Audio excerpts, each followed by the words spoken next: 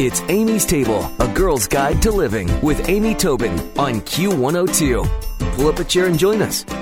Here's a sobering thought. 400 generations of farmers have unwittingly squandered a host of essential nutrients. And the net result is that the fruits and vegetables that we eat today contain only a fraction of the fiber, protein, vitamins, minerals, and antioxidants of foods found in wild plants. And joining me today is Jo Robinson. She's written the book, Eating on the Wild Side, The Missing Link to Optimum Health. And we're going to talk about this problem and how we fix it. Hi, Jo. How are you? I am good. Thank you. So, okay, unwittingly, I'm glad that the farmers did this by mistake, but how did it happen that all of our foods have become so much less nutritious? A lot of it has to do with the fact that we have a built-in craving, liking for starch, salt, fat, and sugar. Mm-hmm. And as farmers, basically, and I'm talking 12,000 years ago when we first started agriculture, we looked around at all the wild food and said, we can do better than this. We can find something that's less bitter, less chewy, less bigger fruit, fewer seeds. And we did that generation after generation, not knowing that when we were rejecting this fibrous, bitter, sour, wild food, we were actually removing nutrients that we now know are very important for our health. And, it's funny because I was recently at a friend's place in Michigan where there is an old apple orchard. I don't know how old, but it's certainly not something they've planted over the last few years. And the trees were absolutely abundant with apples, not much bigger, smaller than a tennis ball, I would say. And they were crisp and delicious and so flavorful that it was really an experience to eat them. Yes. And that's few and far between.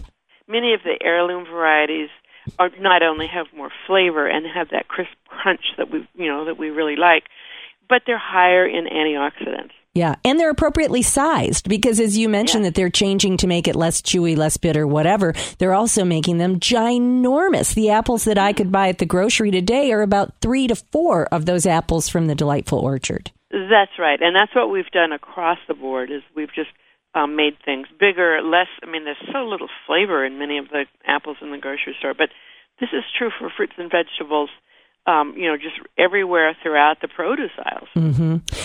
It's less nutritious than the food we started with. Yeah, and one of the statements in the information that I have about you talks about corn and what's going on with the sweet corn, the super sweet corn that we eat right now. Can you talk a little bit about that?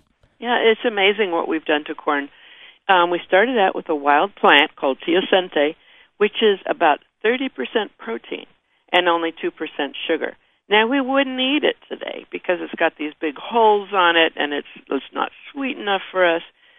So over about 5,000 years, we just kept breeding sweeter and less crunchy corn to have what we have in the supermarkets today, which is super sweet corn. It is can be up to 40% sugar. That's astonishing. Only 2% protein. That's astonishing. And you know what? My family has we remarked all summer long about how remarkably sweet the corn is. Almost too sweet. Yeah. And what we don't know, we like that sweetness, is that a lot of the corn we have is either white or a real pale yellow or a combination of white and yellow. And so that has very few antioxidants in it. Like the red corn, blue corn, purple corn that Native Americans consumed a long time ago, hundreds and thousands of years ago, would give us a lot more antioxidant protection. But we've bred that out, seeking sweeter and sweeter, and it's really hard to get a super sweet corn that's also is high in antioxidants. So we've just gone for the super sweet. Well, it's funny because the other thing that's happening is that people used to garden or buy from their farm stand down the street or get things fairly close after harvesting. But I do wonder, if, for example, when you talk about broccoli, that it begins to lose its cancer-fighting compounds within 24 hours of harvest. When broccoli is harvested, how long from harvest till it gets to my grocery store is that? Yeah, it really depends, but I would say a minimum of a week, and it could be 2 weeks. And the research that I've done, reading these scientific journals, shows that they lose their ability to fight cancer and to reduce the risk of heart disease by the hour. Ugh. And so at 2 days, 3 days, we're getting only a small amount of the health benefits that we assume that we're getting from broccoli.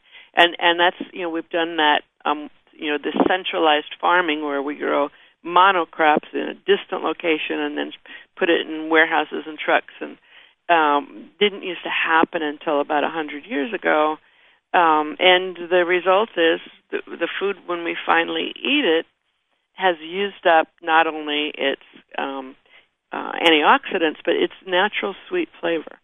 Well, is there any remedy to this? For example, I think of shrimp being frozen right on the boat so that we get fairly fresh-tasting shrimp no matter where we live. What if broccoli is frozen right after harvest? Does that help or no? It's unfortunate because they have to blanch the vegetables before they freeze them, and the blanching process destroys antioxidants.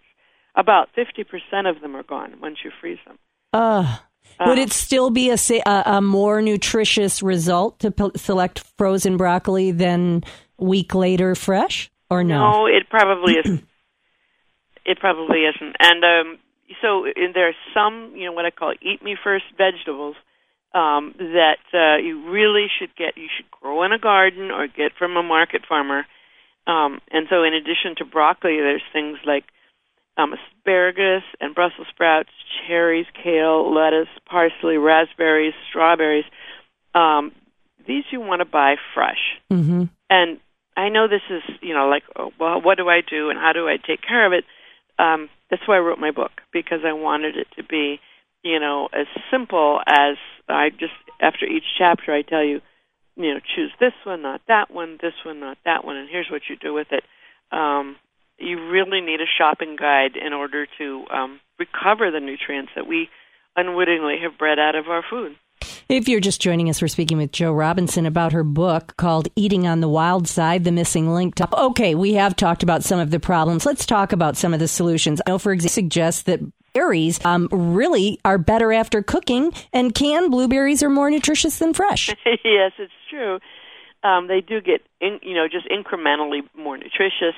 But fresh berries are fabulous, and frozen berries are good. They don't blanch them. But what you need to do is thaw them in the microwave, not in the refrigerator or on the counter. People think that the microwave destroys nutrients, and it can. But in terms of the berries, you can buy them frozen, you can microwave them and thaw them very rapidly, and they're very close to fresh berries. So the solution to berries is to buy frozen ones. And you mentioned that if you chop or mince your garlic and let it sit for a while before cooking, that actually makes it more nutritious. Yeah, what you do is when you do that, you just press it, set it aside. That garlic is developing its medicine, which is called allicin. And allicin is a very potent cancer fighter and is extremely good for the heart. And so after 10 minutes, there's maximum amounts of allicin in that garlic. Then you can throw it into hot oil or hot soup or hot stew, whatever you want to do with it, and that allicin is preserved. There's a lot of that. If you just take this garlic and throw it immediately into hot liquids or hot oil, it won't be protecting your health. It'll have a great flavor, but you've lost the health benefits. And that is just that taking that small step is really critical. And there's lots of tips like this in the book. Well, take us for a little stroll through the grocery store and some things that you'd say, hey, grab these, or hey, don't take these. What are some of your tips there? Yeah, it is. I'd like to talk about some of the surprisingly inexpensive high phytonutrient foods, high antioxidant foods. One of them is Concord grape juice, which is an all-American juice, 100% juice, that has been shown to lower blood pressure and to fight inflammation. I mean, it's inexpensive and it's right there. And then in the grocery aisles, you can find Like green onions are a lot more nutritious than people think. Just the scallions. What's important there is you eat the green part as well as the white. Black and dark red grapes are excellent for us. Well, this is some really good advice. There is so much information here, and you've got to check out the book. It is called Eating on the Wild Side, The Missing Link to Optimum Health. And Joe's website is www.eatwild.com. And I'm going to go ahead and put a link to that on amystable.com as well. But Joe Robinson, thank you. Very eye-opening, concerning, but it looks like we've got some options to keep our nutrition strong. Thanks so much for sharing this information today. Well, you're welcome. There's really easy, low-cost solutions. Yeah. Great talking with you. Thanks, Joe. Thanks for listening to Amy's Table, A Girl's Guide to Living with Amy Tobin on Q102. For more, visit Amy's blog with Q102 online at WKRQ.com.